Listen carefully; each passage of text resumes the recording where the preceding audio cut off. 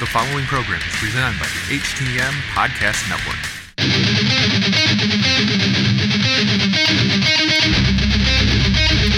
This is your United States of America. Speak your mind. Cross the line now, say the truth. No.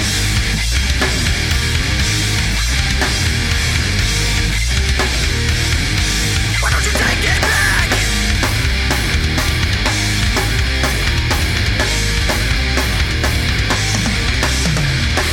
It's Tuesday, November 10th, 2020, and you're listening to the Hitting the Marks podcast, powered by the HTM Podcast Network online at hittingthemarks.com. As always, presented by Hameen Media.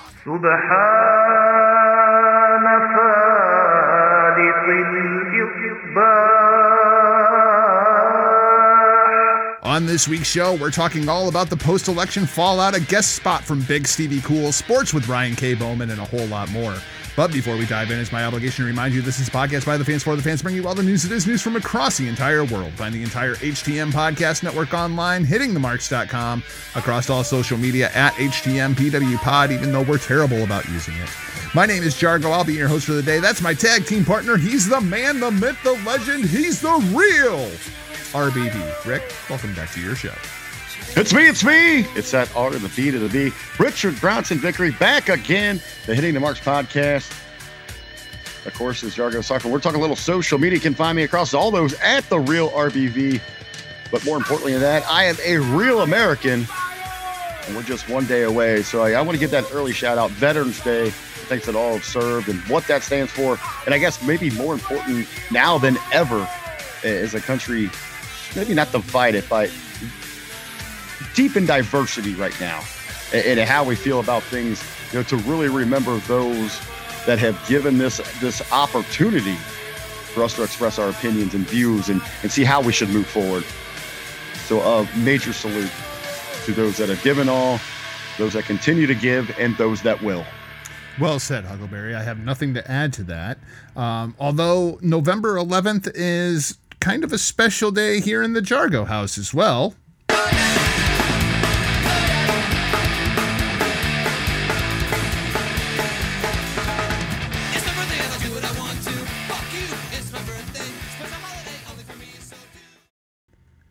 That's right. It's Justice's birthday. Huckleberry, I came up with this new thing, since we can't sing happy birthday anymore, right? This song that's playing in the background right now, it's called Happy Birthday to Me by the Vandals. And so my new proposition is, since we can't sing happy birthday to someone, that whoever's birthday it is has to do a solo performance of Happy Birthday to Me by the Vandals. And then according to their performance, we will decide if we want to shower them with gifts or not. What do you think? You think this is a good idea? Well, I need you to quote the great George Costanza. Beep, beep, beep. Wait a minute. Back it up. We can't sing happy birthday to people here? No, you can't sing happy birthday. It's a super spreader song.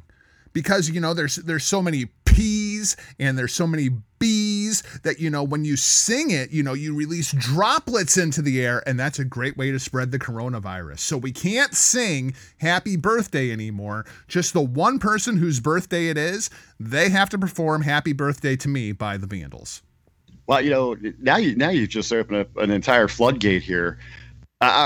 Is that going to be like a lost tradition now? Forbidden from society, even blowing out birthday candles? Yeah, it sounds that way, man. Like, I'm amazed you haven't heard about this. I've been hearing about this for weeks now. Maybe this is one of those things I just tuned myself out to. One of the things that I just refuse to give into. Well, it's like my mom hit me up yesterday, and she's like, what do you guys want to do for Thanksgiving? And I was like, I don't care. It's just a Thursday in my world. I got to go to work. It's like, I guess I'm available on Saturday if you want to get together and do something. And she's like, well, I just wasn't sure, with the whole COVID thing. And I'm like, Mom, you're a respiratory therapist by trade. For the love of God, come on. You know better. Well, so that means someone like William Alcea is no longer allowed to spit on the Whoppers at Burger King when he's putting them together? Man, we'll talk about Burger King. Actually, we'll go ahead. We'll talk about Burger King now, because I want to get into your weekend update. I want to hear all about your weekend. But before we went on air, I was telling you a story. Carly and I went to Burger King on Friday night. Yeah, I know we're romantic like that. But we went to Burger King on Friday night, and she got her sandwich and fries and a drink. I got my sandwich, fries, and a drink, and our total was $20.20. I looked at Carly and I said, should we just go somewhere else to get something to eat, because we know that this meal is going to suck? That was pretty much the highlight of my weekend. What you have going on this weekend, Huckleberry? Well, pretty much what you tell us, though, is Jargo date night is before you get the Whopper, you get the Whopper. Oh, she got the Whopper multiple times over the course of this weekend. Sorry to the kids if you're actually listening to this, but yeah, it's nice when they're not here for 2 days. First time that we've been kidless since going back to March. Wow. Yeah. Probably one of the few times the kids have been out of the house since March. I know little Q there going crazy for a while, stir crazy, ripping the walls apart, just any kind of interaction to get out and about. But yeah, Jarg, you're talking about absolutely craziness, this past weekend, as many of our friends out there know, and for our new listeners, away from the podcast game, away from the marketing world, I also lend my voice to the world of drag racing at the NHRA National Track Edgewater Sports Park in Cincinnati, Ohio. And as we're calling the action there Saturday night, it's fast and furious. They're ripping and raging up and down the track about midway through the night. And this, mind you, we've got cars going out. We got the quicks going on, and they're up there. They're pressing the speeds. They get after it. It's quite impressive. But out of nowhere, and from where I'm at there on the tower, looking behind the starting line, so over to the far left, you see an object. Not really sure where it's coming from, but it kind of just ascends. It falls onto the middle of the track. So apparently at this point, what we can gather is someone has taken an actual bicycle. Yes, a bicycle, pedal bicycle, full size here. I don't know if they've hammer tossed it, how the hell they have done this thing, but they have launched it a good 20 to 25 yards from the stands, from the standing area there in the audience, over a fence, over a wall, onto the track as the cars are going by here. Absolute insanity. So at this point here, what I can gather is a couple of the other spectators immediately engage into fisticuffs with this individual. As I come to understand, high out of his mind, under the completely influence of drugs. So he's fighting everyone off here. He's trying to get away.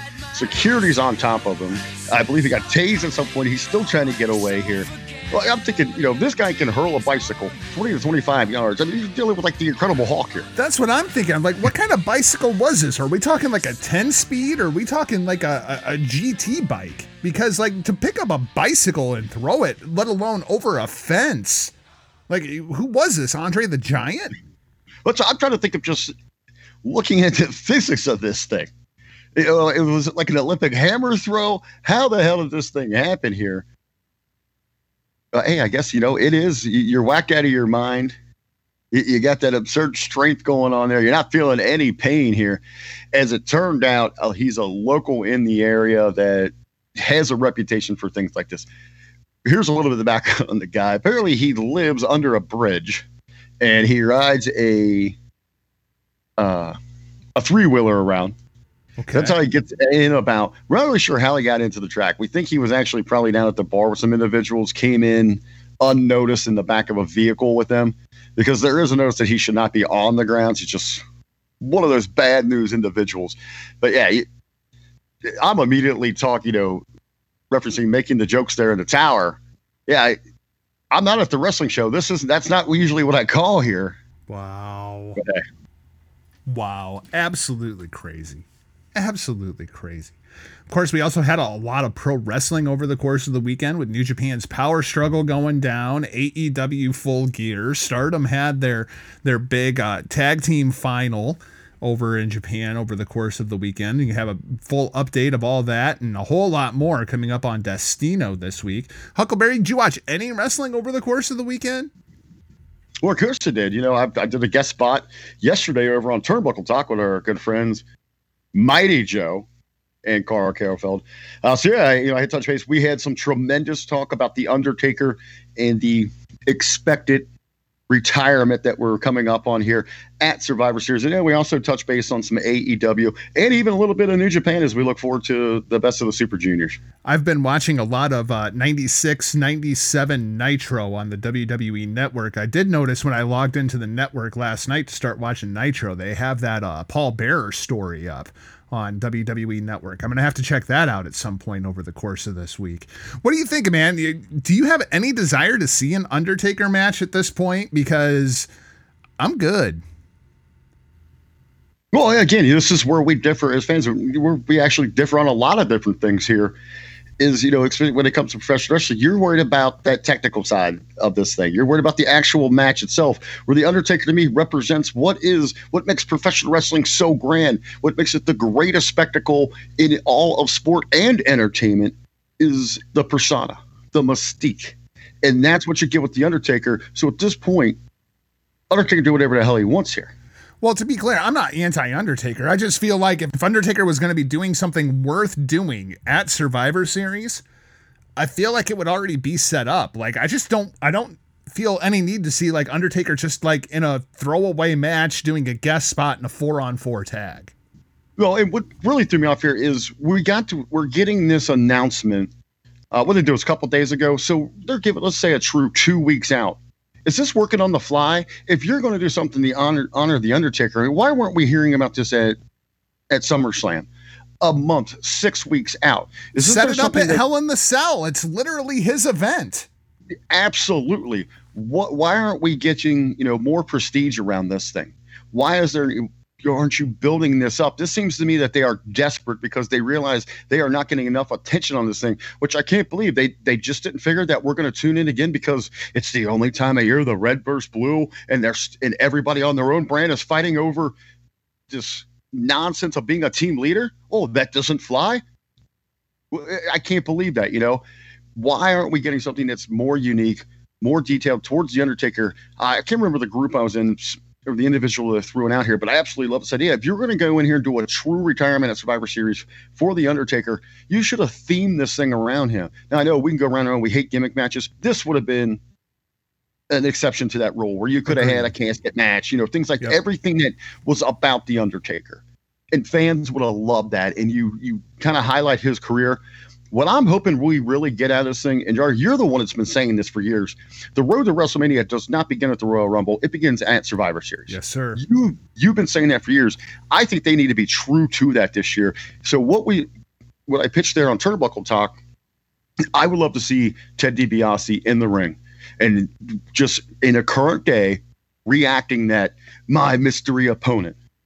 Then bring out Brother Love. We know we got Pritchard there. He loves getting dressed up and coming out there and strutting the Brother Love gear. Have him come out, cut away from when he comes out real quick. Give me a hologram of Paul Bearer in that ring saying, my Undertaker.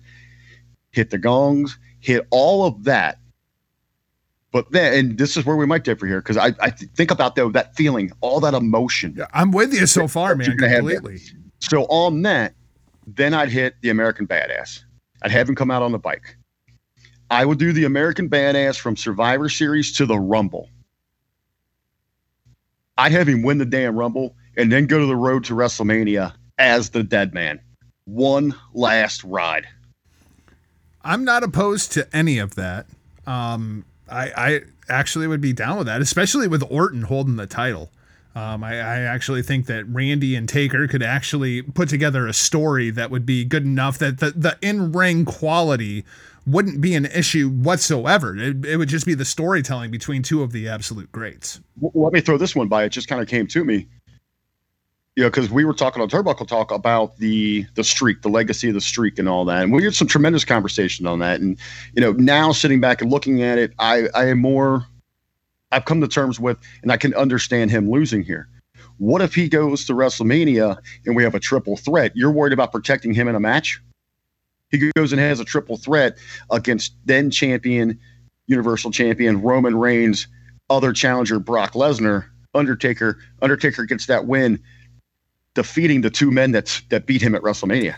I could get down with that. I think there's a hell of a story there. And then that it would also leave things open to go ahead and do Edge versus Randy Orton, which seems to be the plan that they've had in the works for going back to the Royal Rumble last year with Edge's big return. So yeah, I could absolutely see that. I'm down for all of that. Well, and it's in that case, I know a lot of people, how dare you mention that? RBD, you're talking about Roman Reigns, you're talking about a guy that can't go anymore in The Undertaker, you're talking about Brock Lesnar who doesn't want to show up. And on the other side, you want to do a guy who, a part-timer in Edge who's one bad move away from a wheelchair, Randy Orton, doesn't care and all that. It doesn't matter. It's about moving.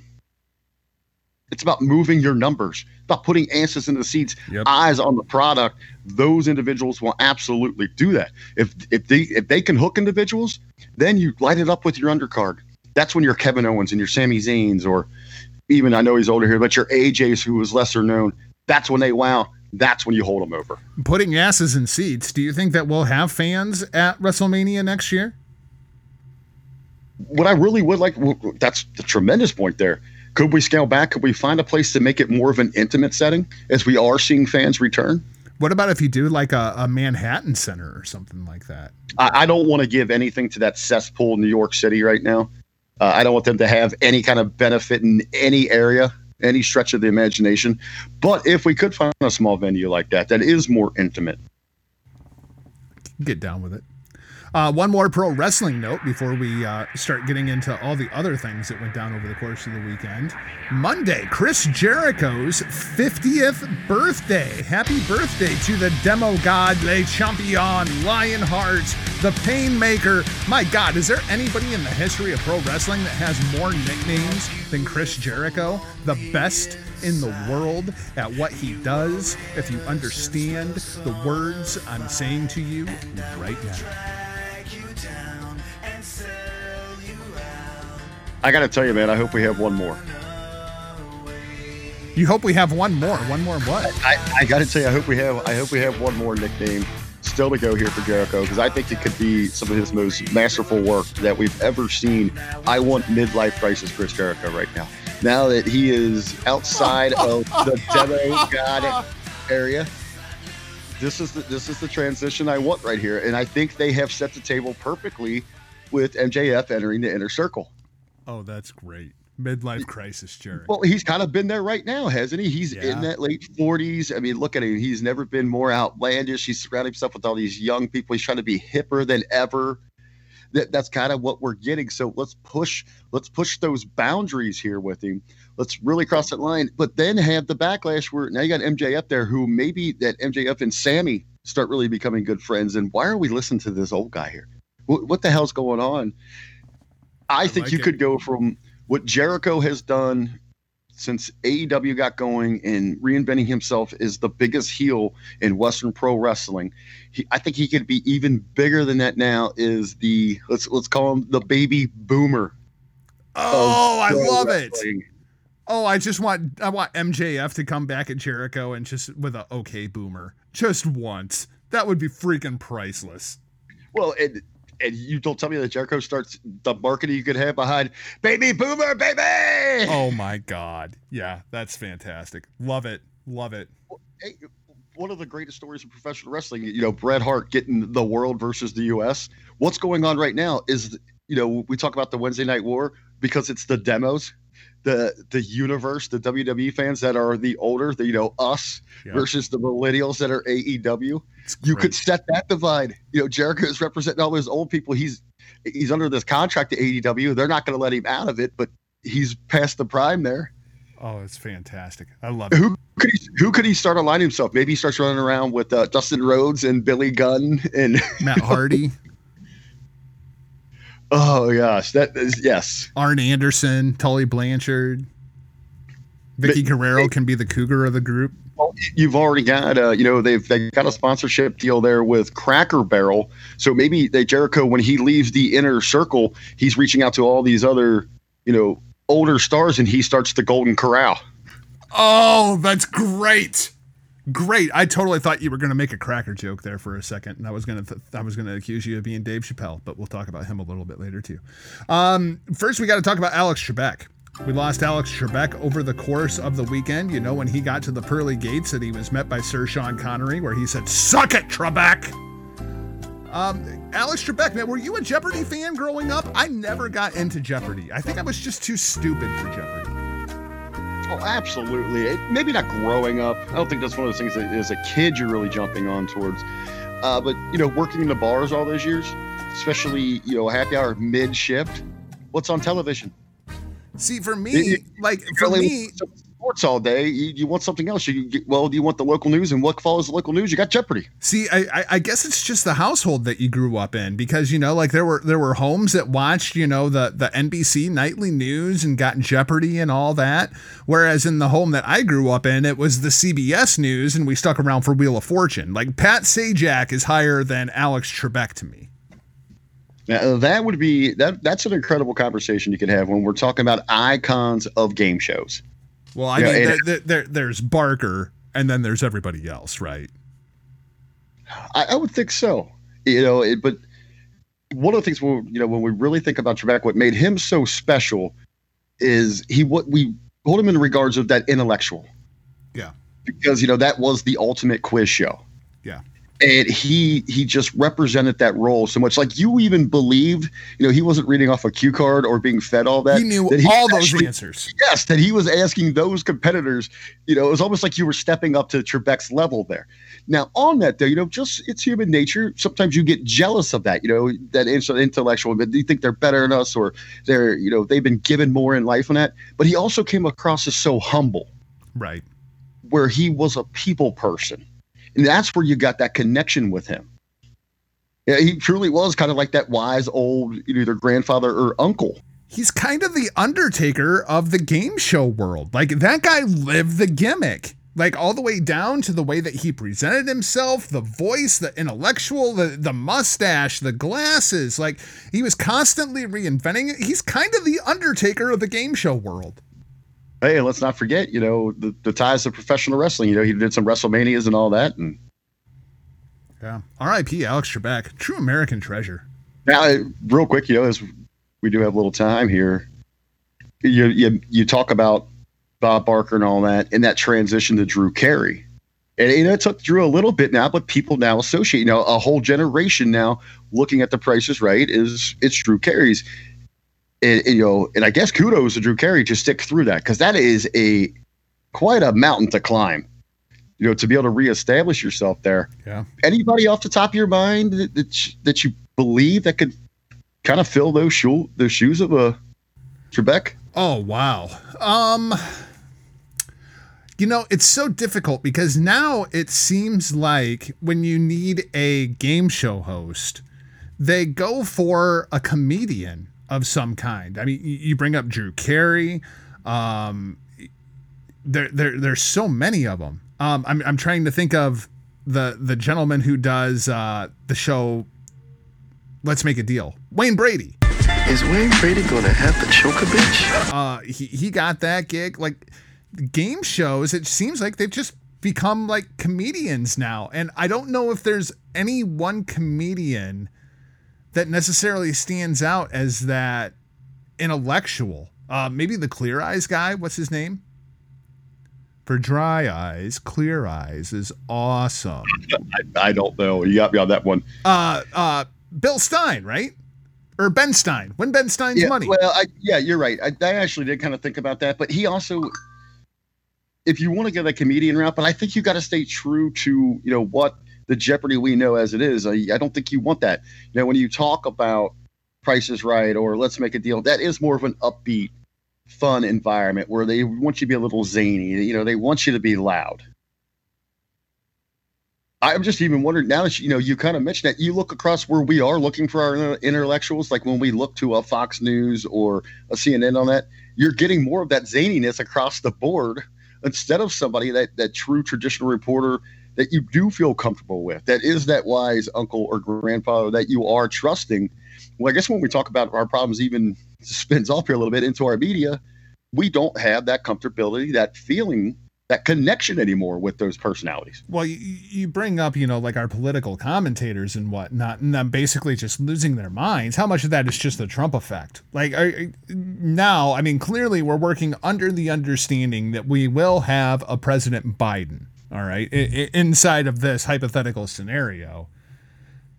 The Trump effect has just raged its way through all media, made them completely lose their mind. Hell, I saw Nora O'Donnell lose her freaking mind the other night. I've seen Anderson Cooper lose his mind in the last week. Hell, even Major Garrett went off the deep end at about 3:00 in the morning on Wednesday. I don't know. I don't know what in the world our political media is going to look like in a post-Trump world. Yeah, you get it. You regularly see this, and you put this out there on your thoughts of the day. I believe Monday, correct? Yeah. About personality and all this, and everybody right now, they just want to put under that microscope of what we're doing here in this election, and even going back to the Obama. That's been the case throughout all of the elections. Since the elections have been going, it's been about that over the top. It's about that personality, that what those qualities are that you can make those connections, that wins and loses these races. Well, I think there was a lot of people that took my original quote out of context. For anybody who is not friends with me on Facebook, you're not allowed to see it because of how I set up my privacy settings. But I do my top 10 random thoughts of the day. And number 1 was elections used to be determined by policy, not personality. And there was a few of you, and you even jumped on it right away. It was like right out the gate, I disagree with number 1. I think you all kind of missed my point. My point was not all of our presidents have been nice people. There's been such a referendum on, Trump is an asshole. Oh my God, his Twitter feed. I can't believe he said that. Well, let me tell you something. George Washington was a fucking prick. Abraham Lincoln was a fucking prick.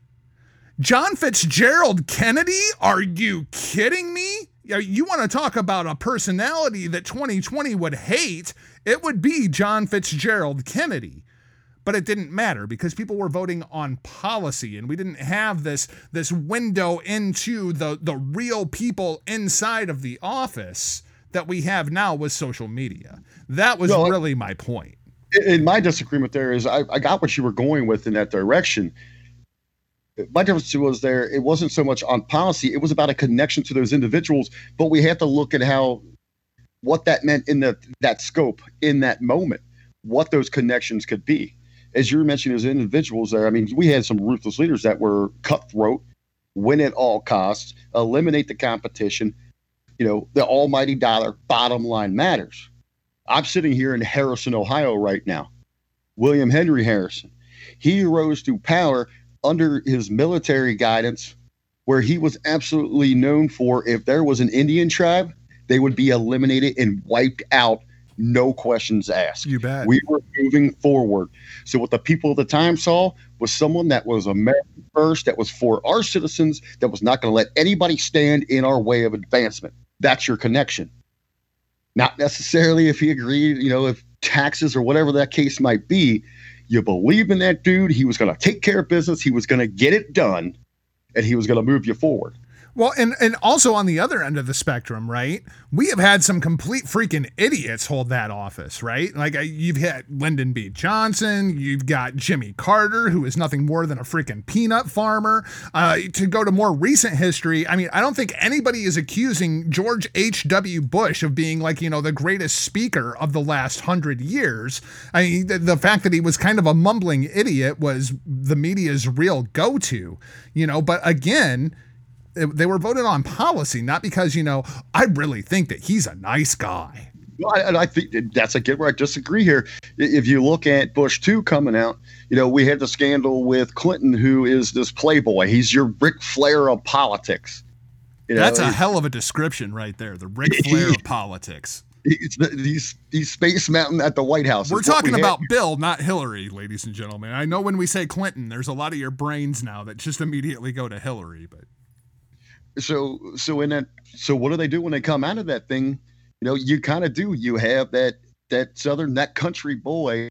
They're selling it as get away from the playboy. You can have a beer with this guy. He'll walk into your local dive. He'll throw peanut shells on the floor. He's going to toast you with, that big old ice cold draft beer. You're going to have a good time. Then he's going to go home with your wife.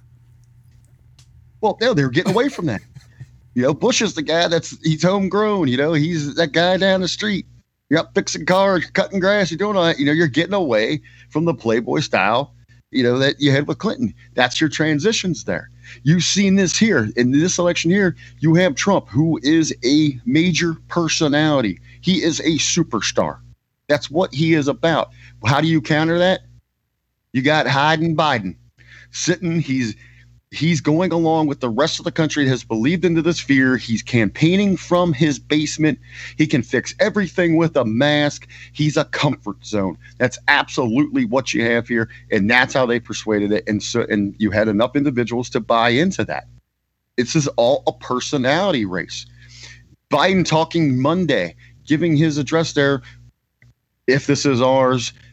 And I believe they're doing okay with that. They're not truly claiming anything. He's saying, no, if this is ours, why they're doing this. They're wording that correctly. But he goes round and round. We need to talk about, race relations. We need to talk about unemployment. We need to talk about getting back to normalcy. But he continues to go back to that mask. That mask is his safety net. Yeah. And of course, Biden can't say anything without a teleprompter, but, he learned that from Obama. I do agree with you that the American people, we tend to go opposite, right? So like we had Bush, who was not very well spoken. We went to Obama, who was arguably the greatest speaker in American history, even though he spoke in platitudes that didn't actually mean anything. And nobody really remembers anything that he said over the course of 8 years. Then we go to Trump, who is about as the opposite of Barack Obama as you can possibly get. Now we go to Joe Biden. There is talk about Trump 2024. And I do want to talk about that because I do think that is a possibility. But more importantly, let's say that we don't go to Donald Trump in 2024. With the status of the Republican Party as it is, what in the hell do you do to pull it out of the Trump years? I mean, who does the Republicans go to if not Donald Trump in 2024? Because right now I see nobody positioned to actually make that run. And I think that's actually a good thing right now. I think if you are the Republicans, we look across the board. I know we got some numbers to run through here in a little bit where everyone right now is just, the Democrats pulled this off. They've got the White House back. That's not necessarily the case about who actually won this election. We're going to break down all of that. But if you're sitting here as a Republican Party, and this goes back 4 years ago, and I've hoped that they've had these conversations that they're back to square one here. This has got to truly be a rebuilding. They need to stand their ground when it comes to squaring off against the left, against the Democrats. Again, we do want to work together. We want to build those bridges, but as far left as we're going to get from the presumable president and vice president here, you cannot give any leeway. It is absolutely insane to say this out loud, but for a conservative, that Mitch McConnell is our general now, who has to stand there and go blow for blow and not give in to anything that they want us to give here. That's what's going to happen. In that term, though, Republicans, they got to retool where the left was the working class. They were the blue collar. They were the average Joe, the dream of building, buy a house, have That's one or two. That's not the case cars. anymore. Hold on. They still represent those individuals. Now they've just added on all these other special interest groups, whatever the case might be. The Republicans have to look over honestly and say, how can we start persuading more of, let's say, like the union-based employees, those blue collar, that middle class, to swing over to our side? Because there is still a huge, a strong standoff from those union workers that the Republicans need if their party's going to grow. They need to start pulling a little bit of that base over and reform themselves. A few names that I'm going to throw out there. If you're on the right and you're wondering where in the hell does the party go from here, to me, these are your top three for 2024 right now. Number one, Marco Rubio. Number 2, Senator Tim Scott. And number 3, Nikki Haley. What do all 3 of those people have in common? They're not old white men. I think that needs to be the direction of the Republican Party going into 2024. I'm not a big Marco Rubio fan. I'm surely not a big Nikki Haley fan, although I think she would make a very good vice president. But if I was going to support anybody right now, it would be Senator Tim Scott from South Carolina. He would be my Republican nominee for 2024. I think what's really important, especially early on here, is we're just barely turning the page. We're kind of trying to get the fingers wet enough so we can grab the quarter to get that thing going.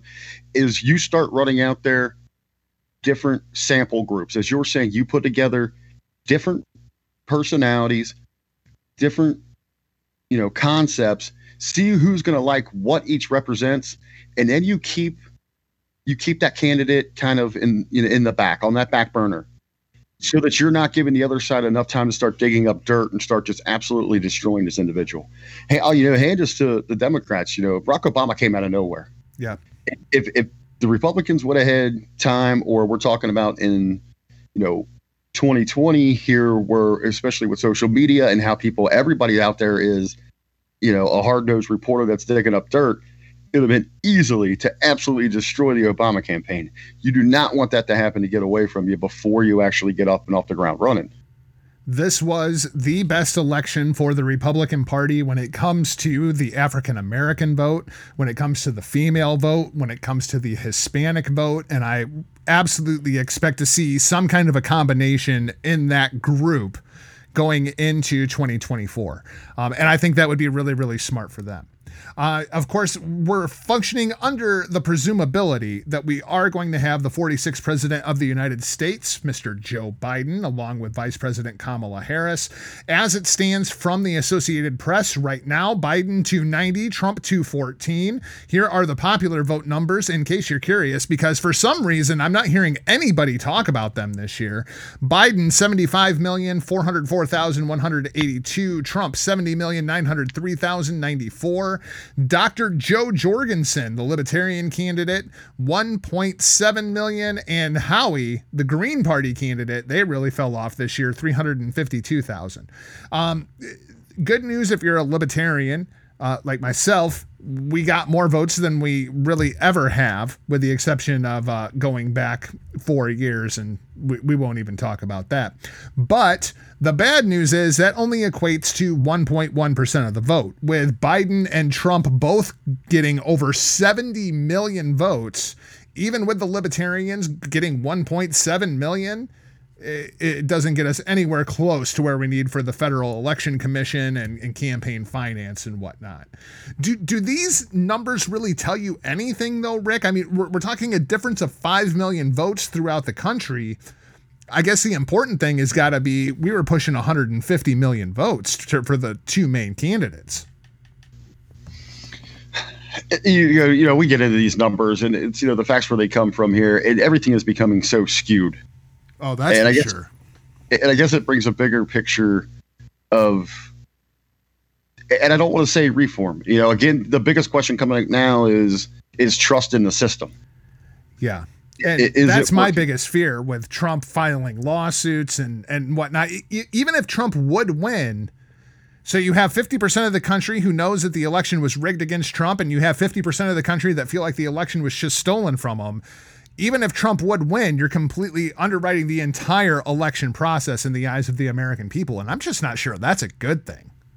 And I agree with you 100%. I think, as we talk, and you had mentioned there, Trump 2024, this is a real opportunity for him to reinvent himself, whatever that next step might be. If it is to go to television or to just remain in business, it is, to continue influencing politics. I mean, there's no doubt that when people, I'm a social media influencer, Donald Trump has changed the world in this stance, and he has come in and shaken the system to its very core.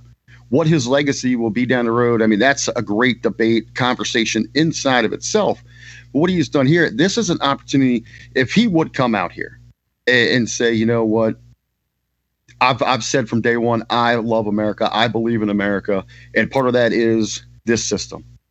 Is it perfect? No. Have I been wronged here? possibly, but I still believe, and I believe in its core, I will give the win, hand it over at this point. But in that same sense, say, but my fight is not over. You know, they didn't think I'd ever take the White House for just even 4 years. We will continue to fight in our own right. I will continue to rally individuals behind me. That gives you that faith in, you know, his people behind him. And it, you know, it might inspire others to say, you know what, maybe we didn't give him a fair shake here. Maybe a lot of things he was presenting to us are the right direction for this country. And we need to keep those in mind. It kind of overall for the Republicans, this is almost a perfect situation as you're kind of playing tennis back and forth. All right, the ball's back in your court, Democrats. It's time to shit or get off the pot. This next 4 years it could be more. We're talking about where the Republicans go. This could be detrimental for the Democrats. They could implode right now. You and I had regular conversations about this. It's only a matter of time. You go so far left when they start turning on each other. Yeah. Yeah. And in my mind, anyway, regardless of the White House, the Democrats have lost this election. Democrats wasted more than $500 million trying to flip a lot of seats. Democrats lost a net -4, Republicans a +5 inside of the House of Representatives. It sure looks anyway like they're going to hold on to the Senate if things go the way that I expect them to down in Georgia. So we're going to still have a divided Congress, which means congratulations, President Biden. Absolutely nothing is going to happen over the course of the next 2 years.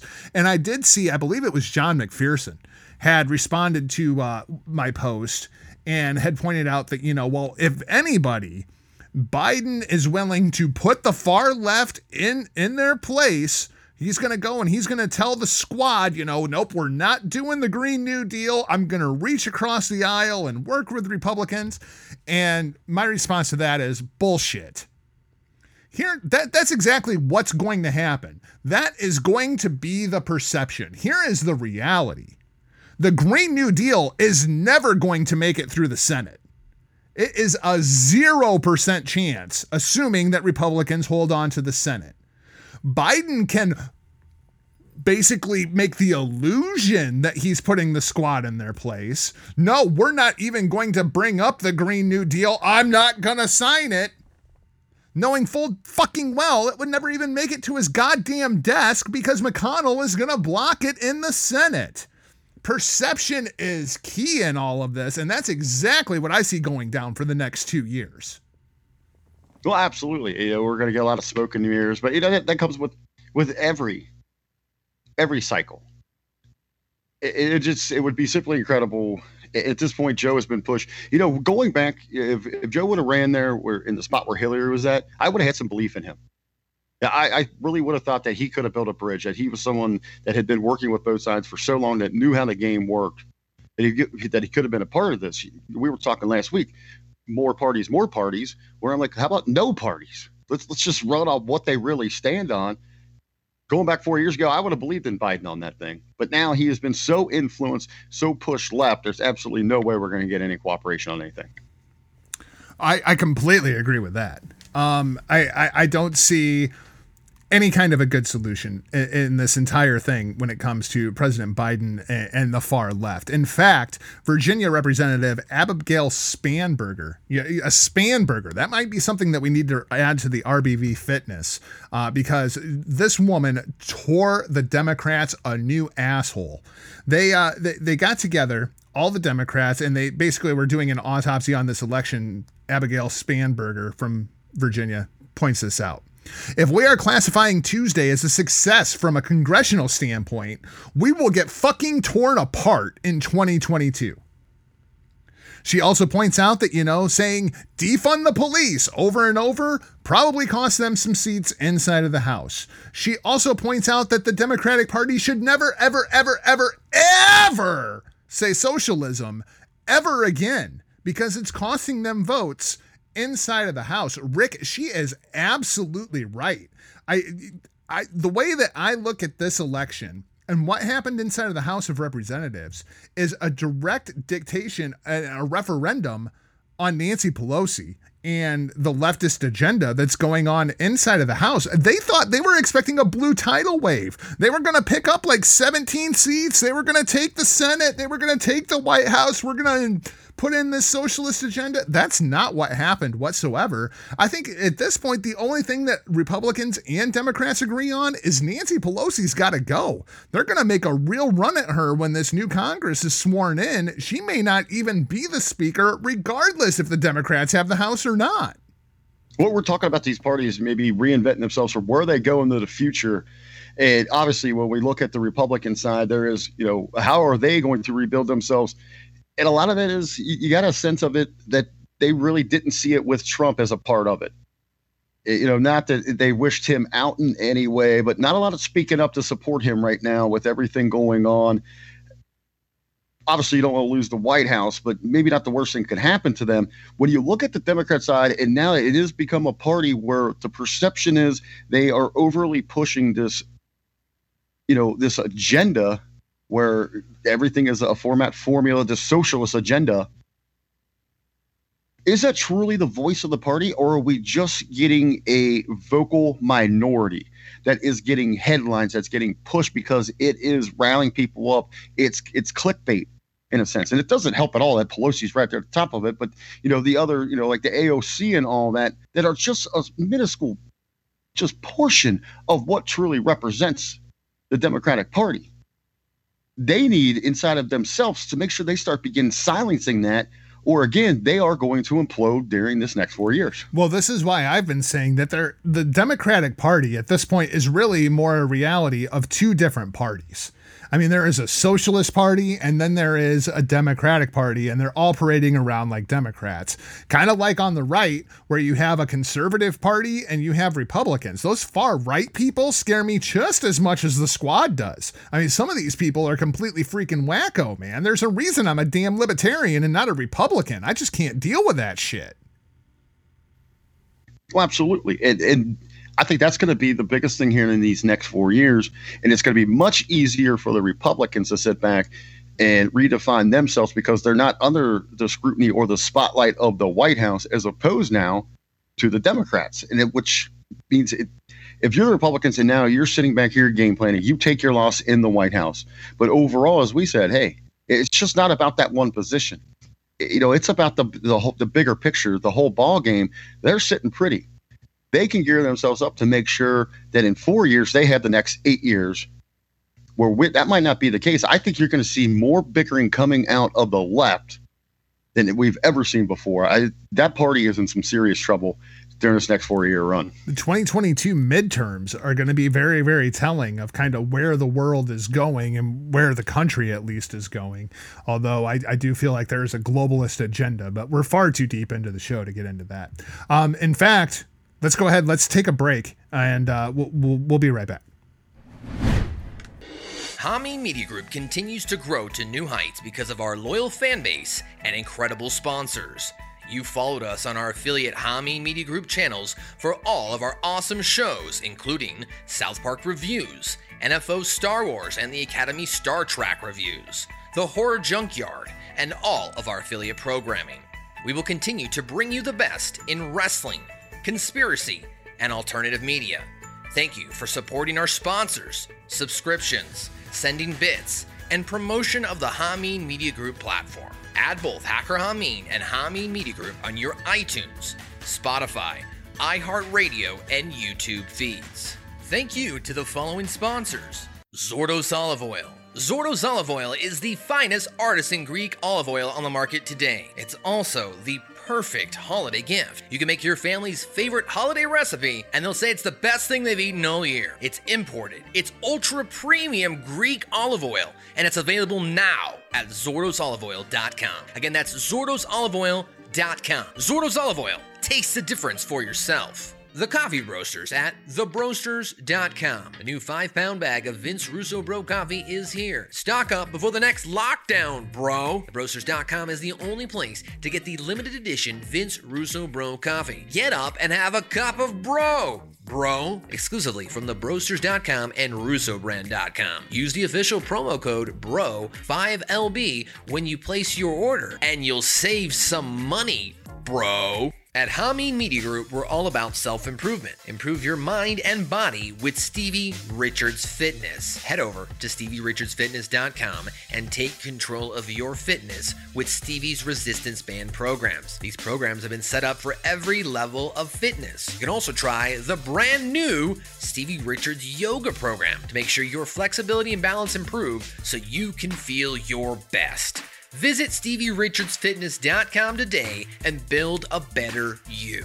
ProWrestlingTees.com, the best way to support your favorite independent wrestlers, podcasts, and hosts from the Hameen Media Group and Russo brand is to get their official merchandise exclusively at ProWrestlingTees.com. Support all of the great Hameen Media Group talent by visiting their Pro Wrestling Tees stores, such as the Greek God Papadon, BWO Stevie Richards, Big Sal under SEG Shirts, Chris Silvio, the superstar himself, and of course, Ben Hameen, Yalla. Hey, Infidel.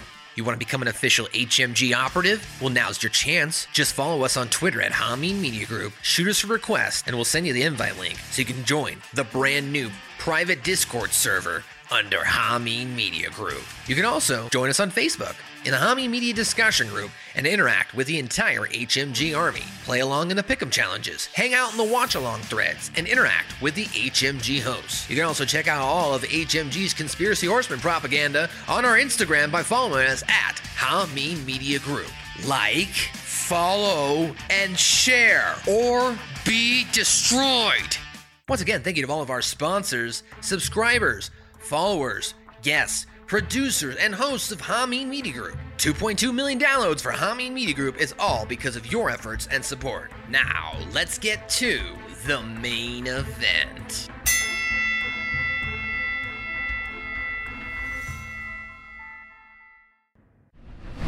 All right, so we are back for segment 2. RBV's eating a steak, getting on his RBV fitness. Next week on the show, we are going to have Stevie Richards from Stevie Richards Fitness. Some of you may have heard of him. And it's going to be Stevie Richards Fitness versus RBV Fitness as we talk about the vices of the presidential election and post-election depression. Can barely talk today. But we did have a couple more timely topics that I wanted to get into that I wanted to make sure that we hit this week. And number one, Huckleberry, we got to talk about this Dave Chappelle thing. Dave Chappelle hosted Saturday Night Live this week. And, you know, I don't normally go out of my way to watch anything on SNL. I don't watch much NBC in general. But this Chappelle thing caught my eye. I didn't even know that Chappelle was hosting SNL. Did you? Yeah, that's a bit of a shocker there, too. Am I on here? Yeah, I got to make sure I'm back on here. Between my bites here, you know, you got to stick with that strict regimen with RBV Fitness. But I'm surprised they didn't make a bigger deal about this. You know, just trying to bring back, you know, just the namesake and try to bring just more attention towards their show. You mentioned, you know, it's been a while since you really regularly tuned into it, and really just the bad reviews that have followed the show for probably a better part of 10 years. Yeah, it's been a rough run for SNL. It really has. I actually have enjoyed this last cast, or even the last two cast.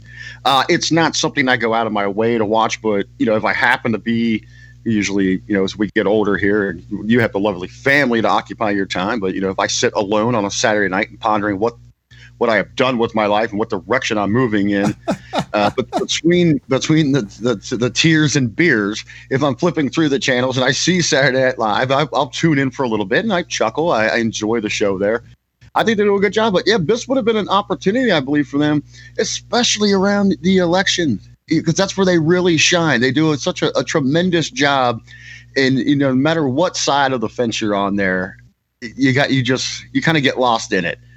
You know, they do have their agenda and a sort, but they do a fairly decent job of representing both. But to miss out on somebody like Chappelle here, and then to me, what he went out there and delivered, they should absolutely be the talk of the town. I know it was on our run. I was, you know, listening around on some other shows to see how much coverage this was going. Not a whole lot out there. Not a whole lot, man. Not a whole lot of people bringing this up. I was going to try to clip this thing, and I came to the conclusion it's like 13 minutes long, and people need to hear all of it. You have to hear all of it in its full context in order to really get what Chappelle was going at.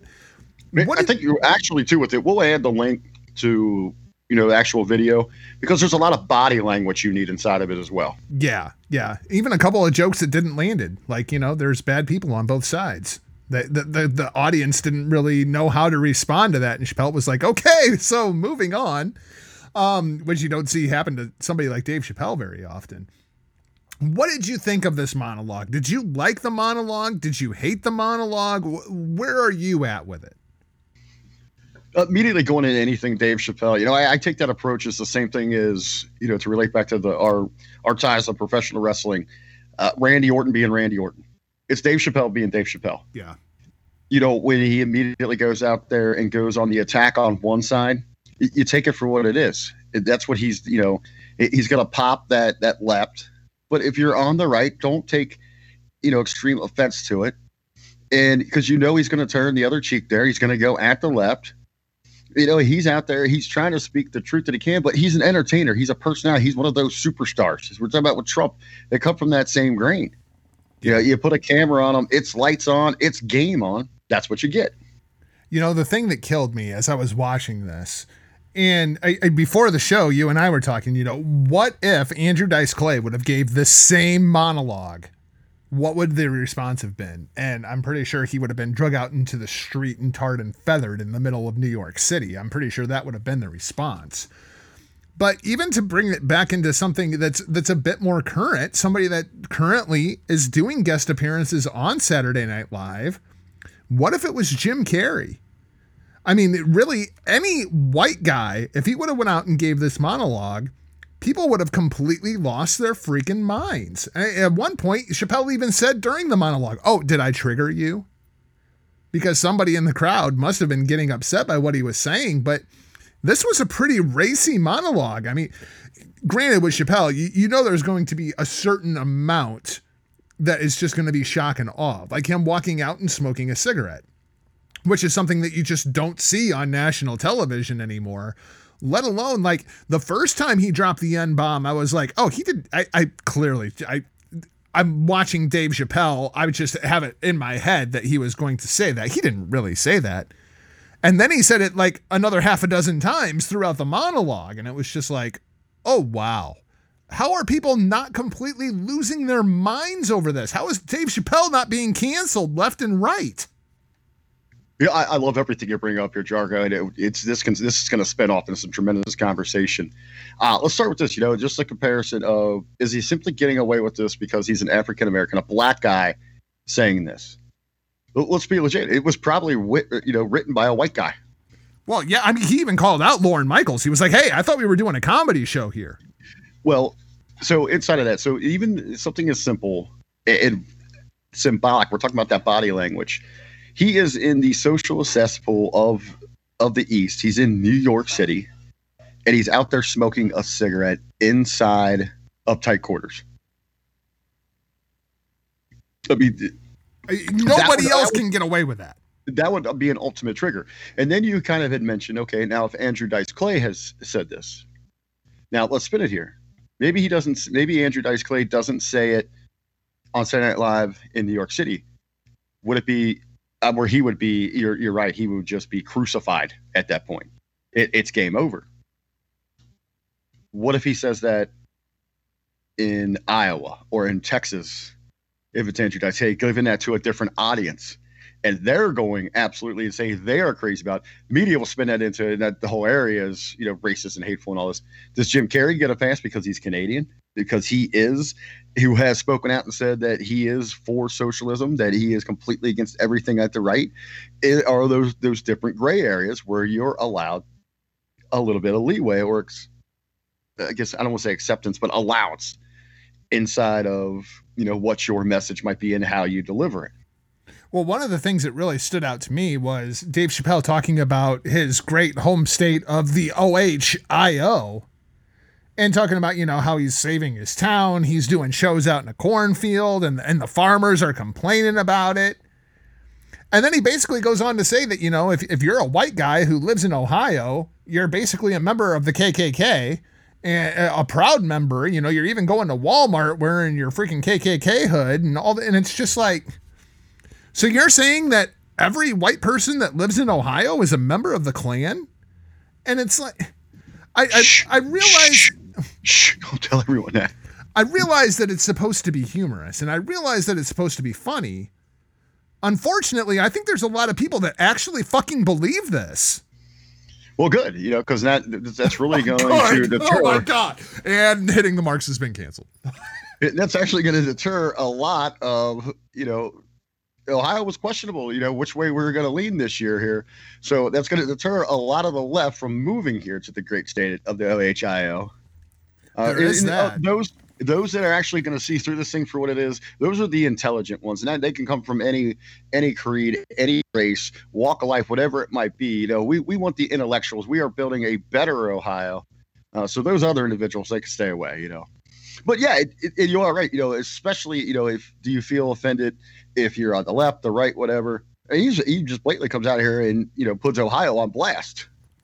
Well, I mean, because the problem is, while I understand Chappelle joking about it, the problem is clips like this from Van Jones over at CNN. Well, it's easier to be a parent this morning. It's easier to be a dad. It's easier to tell your kids character matters. It matters. Telling the truth matters. Being a good person matters. And it's easier for a whole lot of people. If you're Muslim in this country, you don't have to worry if the president doesn't want you here. If you're an immigrant, you don't have to worry if the president's going to be happier to have babies snatched away or send dreamers back for no reason. It's a vindication for a lot of people who have really suffered. The I can't breathe. That wasn't just George Floyd. That was a lot of people that felt that they couldn't breathe. Every day you're waking up and you're getting these tweets and you just don't know. And you're going to the store and people who have been afraid to show their racism are getting nastier and nastier to you. And you're worried about your kids and you're worried about your sister. And can she just go to Walmart and get back into her car without somebody saying something to her? And you spent so much of your life energy just trying to hold it together. And this is a big deal for us just to be able to get some peace and have a chance for a reset. And the character of the country matters. And being a good man matters. I just want my sons to look at this. Look at this. It's easy to do it the cheap way and get away with stuff, but it comes back around. It comes back around, and this is a good day for this country. I'm sorry for the people who lost. For them, it's not a good day, but for a whole lot of people, it's a good day. Rick, that's real emotion. That is a man who is seeing racism everywhere that he looks and believes that every white person is out to get them. And this is like a narrative that I am seeing all throughout the country, kind of like, people that are pissed off that Biden won the election. No, not the Trump supporters that are pissed off that Biden won the election. It's the people on the left are pissed off because it was close. Like racism won today. Racism almost overtook, the good, wholesome left. No, that's not the case at all. It's one of the things that we were going to talk about on this week's show, and we're going to get into this even further next week because there's a full Harvard study that I really want to discuss with you that's called Prevalence-Induced Concept Change in Human Judgment. And basically what they do is they go through and they're showing all these people these blue dots, and then they tell them that the blue dots are going to disappear. And suddenly all the blue dots turn purple. Because if you tell somebody, well, this is becoming more rare, they will start looking for it everywhere. And I feel like that's where we are in this country with these far extremes where people on the left just assume that everybody on the right is clearly a Nazi or you're a member of the Klan, and that's the only reason that you would support Donald Trump. And that is just not the case. 50% of the country, roughly, voted for Donald Trump. 50% of the country, roughly, voted for Joe Biden. And just this split that is so hard. And it's, oh, well, you're either this way or you're that. You're either a socialist or you're a member of the Klan. No, there's a hell of a lot of space in between there. It would ultimately, it creates this need for big brother, big government to take care of you.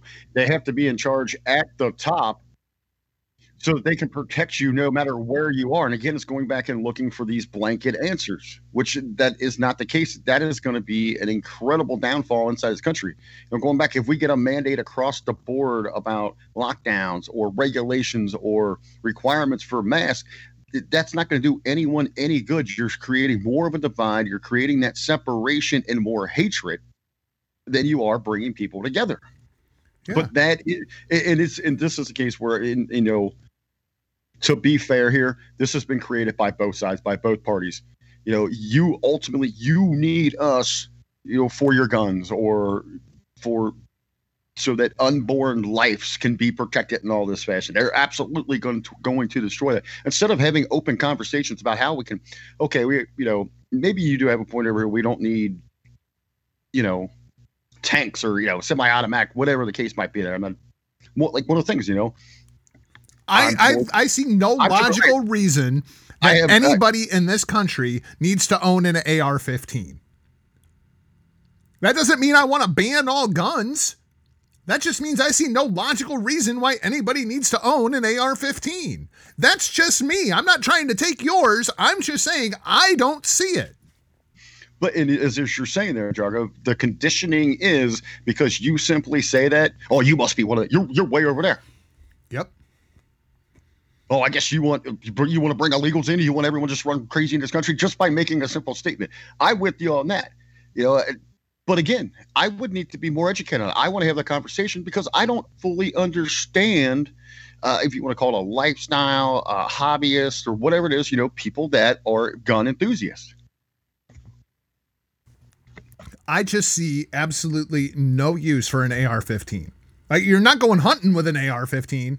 Guarantee you that.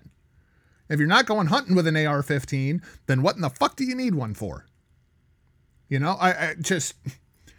Of course, I firmly support the banning of all guns. Let's go back to carrying fucking samurai swords because that actually requires a little bit of talent to know how to use it. But that's just me. That's just me. And I think that's a libertarian view.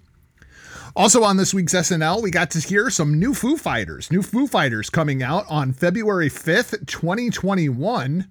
Huckleberry, are you a Foo Fighters fan? And while we're still on SNL, that's the one thing, like, when I always lose interest in the show. I've never been into musical the musical guest. Breaks. Never been into it. Really? To me, that's immediately turned the channel. See, that's one of those things where if I would have known Foo Fighters was going to be on there, I would have watched it live. I would tune in for Foo Fighters more than I would Dave Chappelle. You know what they really should have done is set it off there with Chappelle being the host and the opening monologue is they should have had like Kid Rock as the musical guest. 2 Live Crew. Have 2 Live Crew come out and play Band in the USA because that seems rather fitting these days.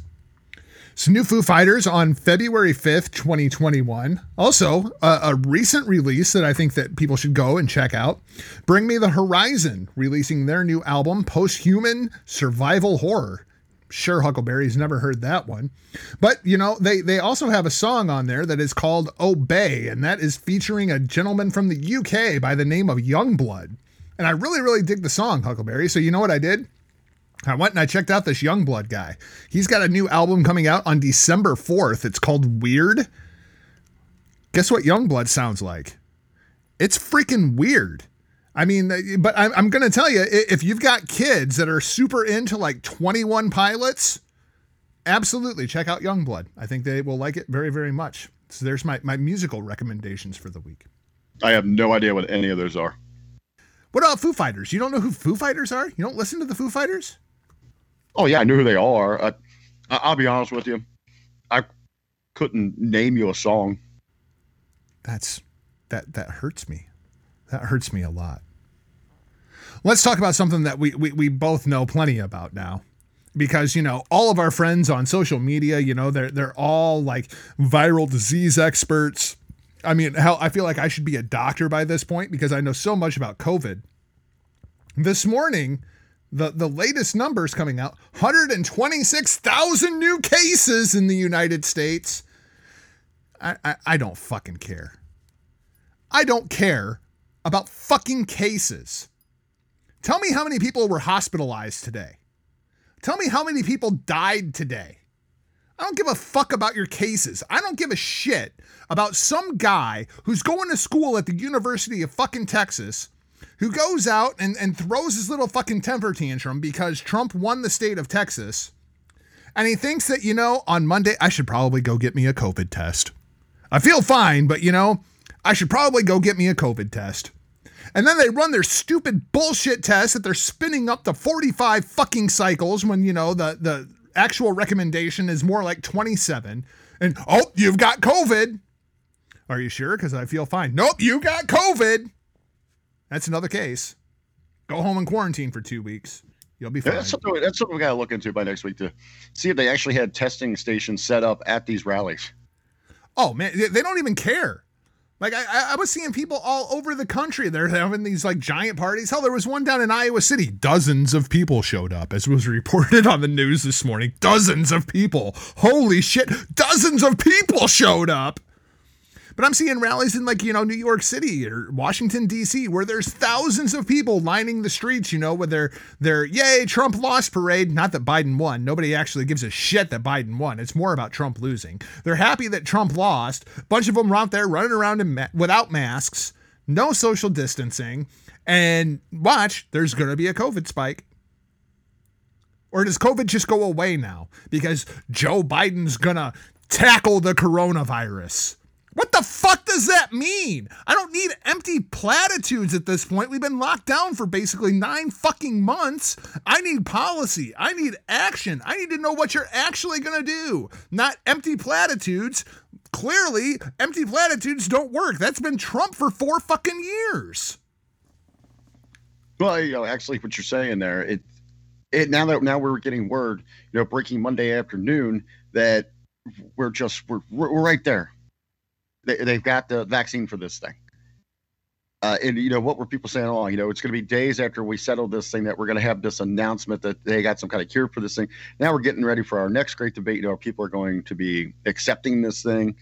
I guess, the left's going to be lining up to take a shot from this thing. The right's going to be stubborn. There's going to be standoffish on this thing. Well, yeah, because Operation Warp Speed was a Trump policy that Biden's going to get all the credit for. And is going to take all the credit for, I'm sure. Absolutely. Who's going to get the credit for this thing? They're both going to claim to it. Trump on the way out the door, this is my gift to you. Remember this. You know what I want as Trump's gift to me? I want at 11 o'clock on January 20th, an hour before the inauguration, I want Trump to come out and be like, hey, you remember all those sealed indictments I was promising you? Here you go. Remember when I said I was going to declassify everything from 9/11? Here you go. Like everything that he said he was going to do 4 years ago, just do it like an hour before Biden gets inaugurated. Everything about Area 51, everything about Roswell. Hell, you can go ahead and tell me who actually killed Kennedy because I have my own speculations, but who knows? I want Trump to declassify all of it an hour before Biden gets inaugurated. That's my gift to you. Yeah, man. In Trump fashion, come on. The reality show in Russia, in North Korea, in China. It's the Trump Files.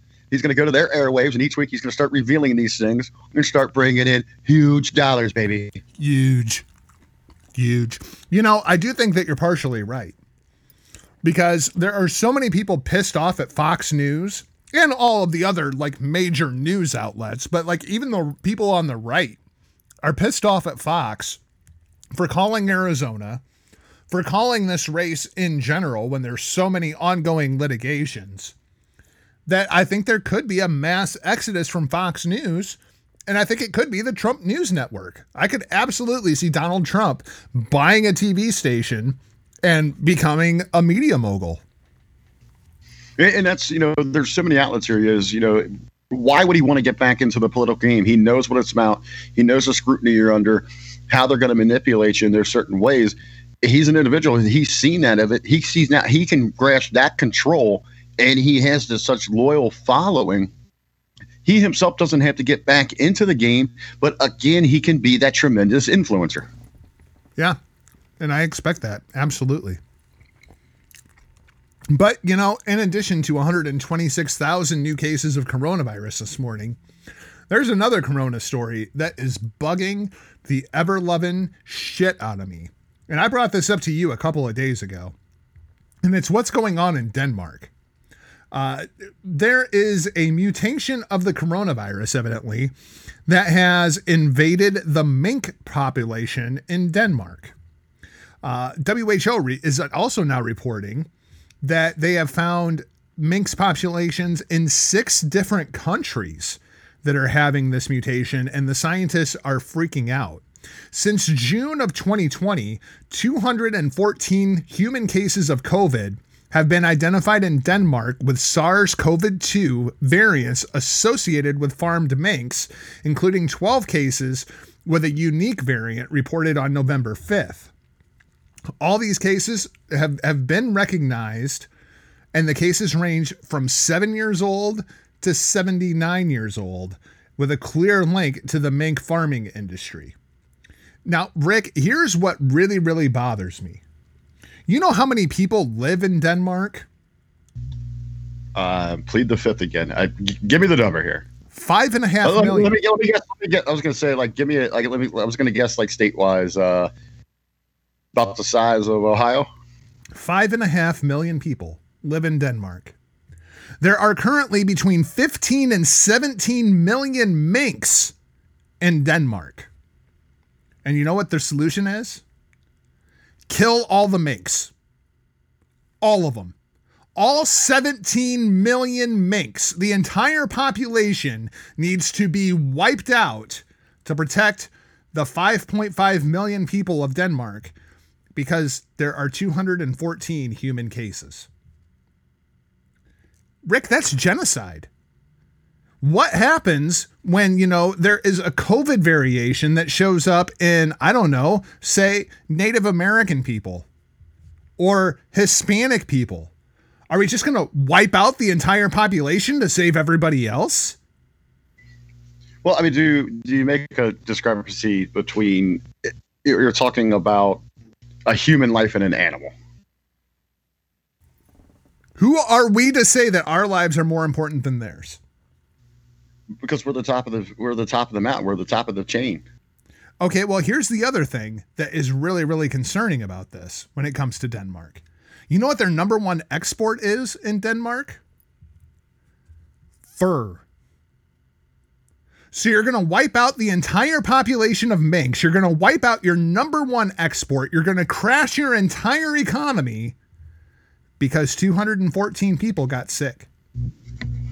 Well, I have a lot of other questions here. You know, who is the powers that be pushing this movement? Where is the counter group at that's opposed to this? Where's PETA at? You would think they would be everywhere.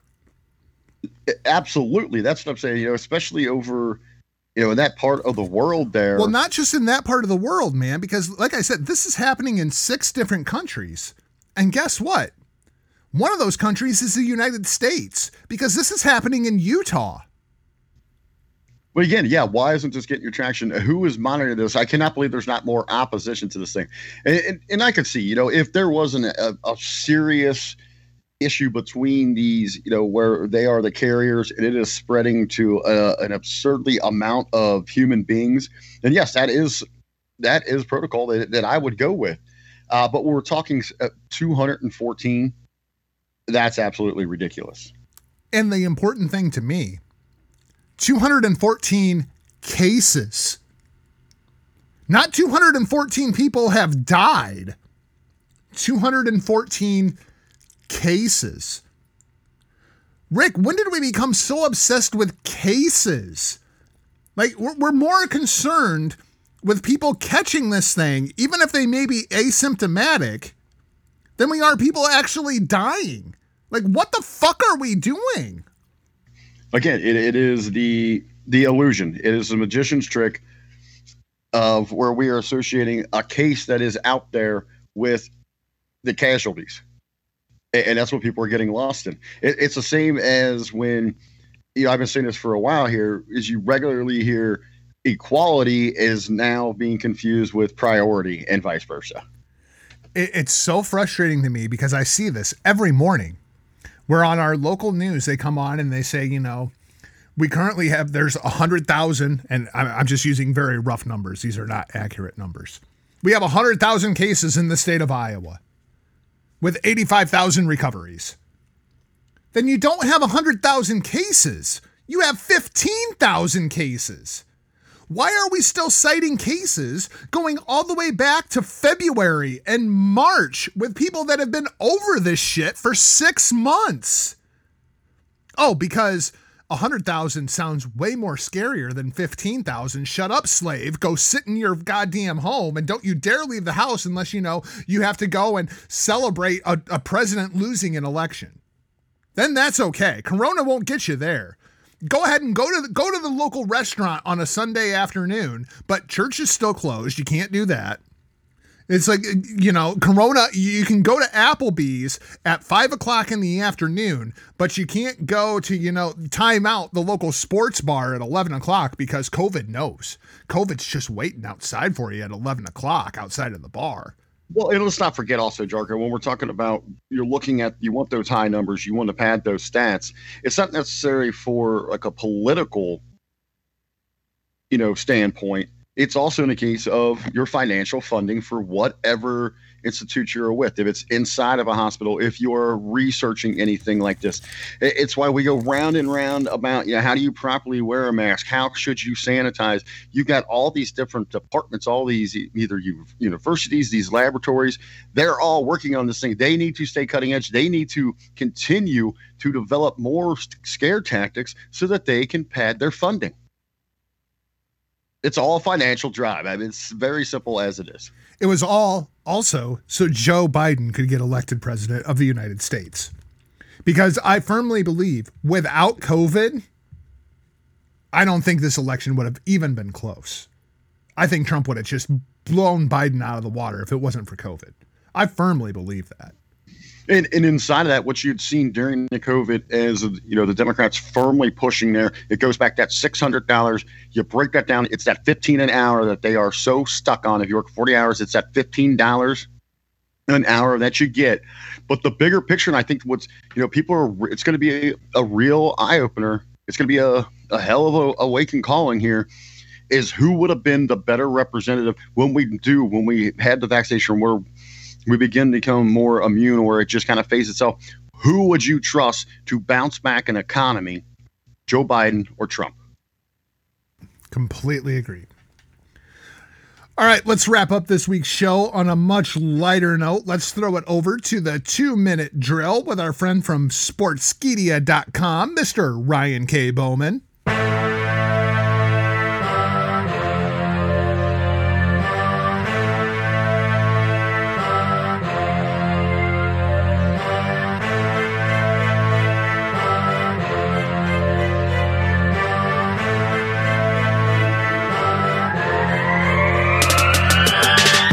I'm Ryan Bowman from Sportskeeda.com, here to deliver the 2-minute drill from HTM Sports. On first down, Notre Dame's victory over Clemson this weekend was epic, and it was everything college football is all about.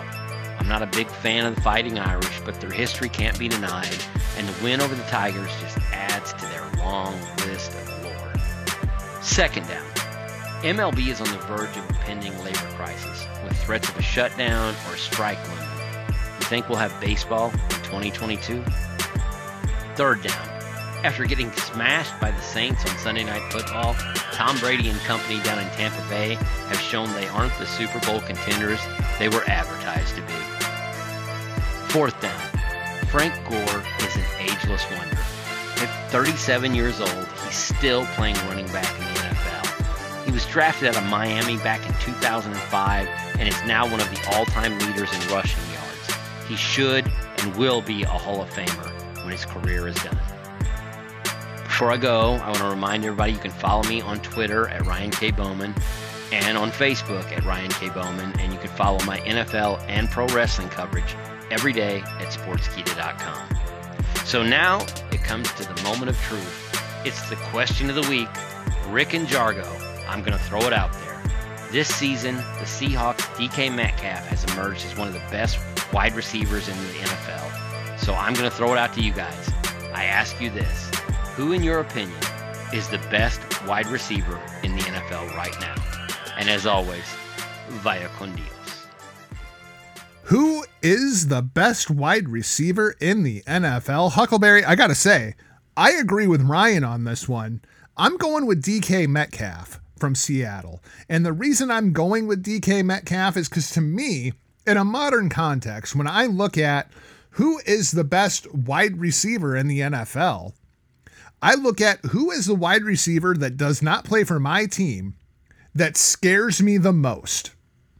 And to me, that's clearly DK Metcalf. That kid's speed, his catching ability, regardless of what the stats say, every individual play, I am watching DK Metcalf, and I hope that he does not get the ball. Who do you think? You're absolutely right. I know this isn't going to sound fun, so we're going to have to spin the conversation a little bit. I absolutely agree with you and Ryan. Now, it comes down to when you look at those tangibles, what are the parameters that we're dealing with here? And to me, it's absolutely the same. If we look at the game today, that one game changer, that any moment, everything on the line, you do not want to be looking across or you want on your team, it's got to be Metcalf. To me, this seemed like a much easier question to answer than it actually was. I remember a time, you and I, let's say our boom period of, our fandom in sports, probably 90s, early 2000s on that. Even when we're going up in the 80s, you and I were talking up there, we can name definitely the number one receiver on every team, if not both of their top two. Where now we've seen the game evolve so much that it is so much more passer friendly. It's about the overall unit, the total package that you put together and how they're going to spread that ball, your depth, you know who you got down low, who can spread the field for you. The position of wide receiver, or more, maybe the importance of an individual has really blossomed out where that unit is so important for the success of a team. The other guy that kind of stood off the page to me, going with these rookie wide receivers, is Chase Claypool. And of course, you can't talk about Chase Claypool without talking about Juju Smith-Schuster and the rest of the Pittsburgh Steelers, who are currently sitting at 8-0, and at this point just look absolutely unstoppable. Rick, I don't know what to do with the Steelers at this point, because you got Juju on one side, you got Claypool on the other side. The only answer is you got to drop 7 guys in coverage, hope that you can get some kind of pressure on Big Ben with your front 4, and then the Terminator is going to just eat you up. Freaking Connors will just go absolutely nuts. Is Pittsburgh the best team in the NFL right now? Well, absolutely. And it's kind of remarkable, first team in franchise history to be at this 8-0 mark. That's crazy, isn't it? You would have thought the Steel Curtain pulled that off. No, I think, it speaks to how difficult of a task that is. That's true. You look at how many great teams, just not through the Steel Curtain, but how many great teams they've had, over the last 20, 25 years to get to that point. It even funnier that you say, can you get 4 people to get pressure on Ben? I don't know if that's enough. I mean, that guy is an absolute wrecking ball back there. You got to hit him with everything you've absolutely got to bring him down. It's funny that you say that there, because, I know it's the chances are good. The odds are not in the favor, but the talk of the town here in Cincinnati, you want to talk about a defining moment for a young stud. I mean, if he's going to make himself, if he's going to set himself apart, that's going to be that lead off for, in the bios, the DVDs, whatever, the story of Burrow. Immortality. You bet. When we go back there and you talk about that defining moment of greatness for quarterbacks, to come, what an opportunity. As a Bengals fan, what is the bigger win? Beating the Steelers or beating the Browns? What's the bigger win for a Cincinnati fan? Well, you have here in the division, obviously the Battle of Ohio, which has lost so much luster. And really, it never really recaptured itself since the original Browns lost.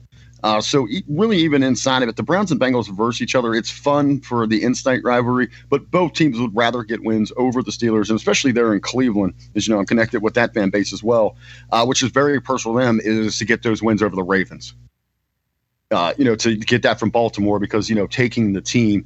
But the team that, it's their divisions. They're the kings of it. Everybody's gunning for the Steelers every week. And we talk about, we can't believe that they've been 8-0. Think about how tough this division's been for so long. Yeah, it's so weird because I kind of feel like Baltimore is flying under the radar, which is just weird to me, I don't get it. I get to study a lot. I watch and, just see a lot from the AFC North. To me, I think Baltimore's right where they're at. They're a team that has been, what really separates those that are going to break out is last week we're talking about the potential of a dynasty there in the Chiefs and those teams that are chasing them that are going to be kind of, bidding for that position and all that. Do the Ravens have that? I think they're a few steps away. They're just missing a few key elements. They're one of those teams that have been exposed at times. And if you've got the speed to keep up with that and the coverage, you can shut them down easily. They're a little bit away where in the sense that the Steelers, they just continue to evolve. And, they had that down year. I called it as soon as Ben went down, immediately he'll be the comeback player next year. Yep. They're going right back to the top of us. They're going to be Super Bowl contenders. Yep. We talked quite a bit about that on HTM Sports over the course of last year. The other thing that we kind of talked about that nobody was really talking about, and now everybody seems to be talking about, are we sure Lamar Jackson's that good? Like he's definitely, he's kind of like Michael Vick. Like he is the most exciting player to watch one individual player play a football game. I'm picking Lamar Jackson. If I need one player to go out and win me a big game, I'm still waiting for Lamar Jackson to get that first big signature win. I haven't seen it out of him. That's my worry with Baltimore.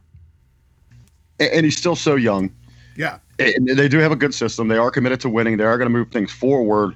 But again, is it enough to get you to that next level? Well, and we've seen this over and over and over and over again with these super athletic mobile quarterbacks. They come in, it works great for a year or two, and then people figure it out. You get those 1 in a million that evolve. You get the Wilsons and Cunningham. The Mahomes. Yeah. It's can he get to that level? It's going to be on him to be able to evolve his game. Final topic for this week's show has got to be the New Orleans Saints. The New Orleans Saints just absolutely beat the ever-loving piss out of the Tampa Bay Buccaneers last night. Rick, this thing wasn't even close. People were starting to actually believe in Tampa Bay, that Brady was going to lead them to the promised land. That opening game against the Saints, it was just a fluke. They've got it figured out now. That's clearly not the case. I feel like Tampa Bay is in a little bit of trouble now. Well, we go back to this, the initial thought there, it might be a new dog, but the old dog still runs the yard. And that's the message you get sent there. One of the things that, has really been interesting with the Saints, I believe it was Cowherd that was talking about this earlier this week, and he really felt that there's been something off with the Saints all year. And going back to even the Black Lives Matter situation, where, they might seem on the surface that everything is, okie dokie, everything's fine and all that. But deep down, there might have been some resentment. Maybe they don't trust each other. The brotherhood the bond in the brotherhood isn't quite what it was. It may be something like that, that the Saints really took to heart and said, we got to go out here, and this is an opportunity to make an absolute point, draw our line in the sand, show that we are just as good as we've ever been. This division still runs through us. This conference still runs through us. We're here to make a statement. On that flip side, though, isn't this one of those situations you get like into a postseason, something along those lines, where Brady's absolutely going to thrive, where he's been embarrassed twice during the season? If I'm the Saints, I'm ecstatic that I got these 2 big wins this season on this thing. I absolutely do not want to run into them for a third time. Really hard to beat the same team 3 times. We have seen that over and over and over again throughout the course of the NFL. Rick, we talk about Pittsburgh and how they're probably the best team in the AFC right now. Who's the best team in the NFC? If you had to pick a Super Bowl representative for the NFC right now, who in the hell is it? Because this week it looks like it's Green Bay. Next week it looks like it's Tampa. The week after that it looks like it might be New Orleans. The whole time I'm thinking in my head it's probably Seattle. I don't know who the best team in the NFC is. Well, of course, you laid out everyone there, and they all have great arguments and great chances. So the Eagles. The Eagles. There you go. There you go. Shout out to Stevie. He's a big Eagles fan. If they get in, watch out. 7-9-1 might win the NFC least. What a pathetic conference that is. We talk about if you need one quarterback to win a big game for you, is it not Russell Wilson? Every time? I mean, that guy, he is the best football player on the face of the planet. Sorry, Mahomes fans. Sorry, Lamar fans. Like, I know how much you guys love all these flashy left-handed throws and all this other crazy shit. Russell Wilson's the best football player on the planet. Without question in my mind. Oh, it's really a case of when you're doing everything right, people barely notice you're doing anything at all. Yep, that's true. Very true. So that's going to wrap things up for this week's show. Thanks for listening. And if you haven't already, please hit that subscribe button. Hook us up with a 5-star rating. Help us out in the algos. Then visit the site that you may not be listening to yet, whether it be the HTM Podcast Network online, hittingthemarks.com, or Hameen Media, hackerhameen.podbean.com, or hameenmediagroup.podbean.com. Special thanks to Mr. Ryan K. Bowman over at sportskedia.com for the 2-minute drill. Make sure that you head over there and read all of his columns on a weekly basis. Find us across all social media at HTMPWPod. Huckleberry, I actually started updating the Facebook page and stuff last night. Yeah, I know. I thought it was weird. I did that for about 5 minutes and then I was like, screw this. This is Huckleberry's job. I ain't gonna do this. You can find me across all social media platforms at NotJargo. Follow my other show, Destino, a New Japan Pro Wrestling podcast, online at DestinoPod.com. Have an all-new episode coming up later this week, and this is a big one. It's the Power Struggle Review, and I will be joined, are you ready for this? By Dr. Manbeast. That's right. Dr. Ted is going to be joining me for a New Japan Pro Wrestling podcast. Hooked him up so he could watch the show. Looking forward to getting his thoughts as an outside observer of a big New Japan show. Kind of see what he thinks. Looking forward to that. RBV, I know you got some big stuff coming up this weekend too, along with Mr. Beast. How did the beeps, the peeps, the freaks, and the geeks keep up with the real RBV? Well, when it comes to RBV Fitness, we're gonna be getting geared up for that big showdown right here next week with Stevie Richards Fitness. So I gotta go out and get that pump on. And what better way than a couple slices of that sweet, sweet pizza pie? It's pizza week here in Cincinnati, so I'm hitting the trail beginning tomorrow. There's like 22 places that I have to try to hit here. It's $9 a pie. I got to take a crew with me. I can't do this all by myself here. But we're going to have the delicious of the day pizza theme going down this week. Of course, you can keep up with that across all social media at The Real RBV. Jargo, as you mentioned, the Hameen Media Group, hackerhameen.podbean.com. Next Monday, it's going to be the return of the RBV to the Monday locker room. Yeah, but let these guys, they've been slacking a little bit. They're not getting the hard hitting, the thought-provoking questions going there. So I'm going to have to come back and get back on the saddle again, get us going in the right direction. But I just happy to be back here, man. Hitting the Marks podcast, we're rocking and rolling. Now, I know about Chicago-style pizza. I know about New York-style pizza. I know about Cincinnati chili. What, if anything, makes Cincinnati pizza special? Well, I think, this is the true Queen City. So much trade came through the rivers here. This was, the first gateway to the West. So you had all these different flavors, these ethnicities and personalities coming to Cincinnati. So we have all of those flavors. And across the board here, as I said, I believe there's 22 participants in this thing, and they're all going to offer something different here. So it's going to be unique flavors, unique tastes. I'm ready to hit as many as I can. I like it. If you have topics or questions for the show, feel free. Send them over to hittingthemarks@gmail.com. We will talk to you back here next week with Mr. Stevie Richards, an all-new episode of the Hitting the Marks podcast. But for now, we're off like a prom dress. See ya! Point your fingers. Label me. I don't give up. I'll be your bad guy. Stop. Go!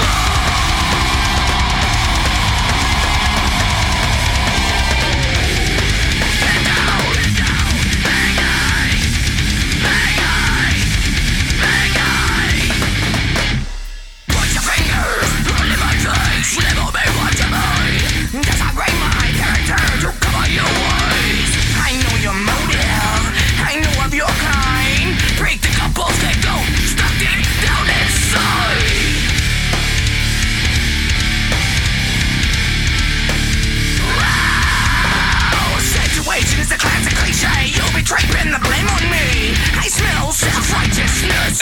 bad guy. Go!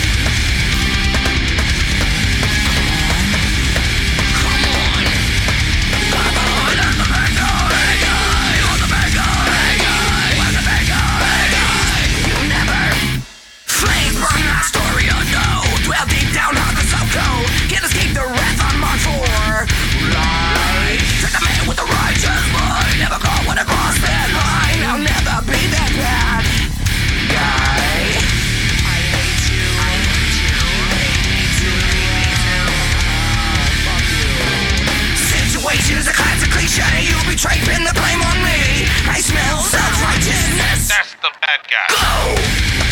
Come on. Get on. Come on. It's your bad guy. That's the bad guy. I'm the bad guy. I'm the bad guy. You'll never think I'm on.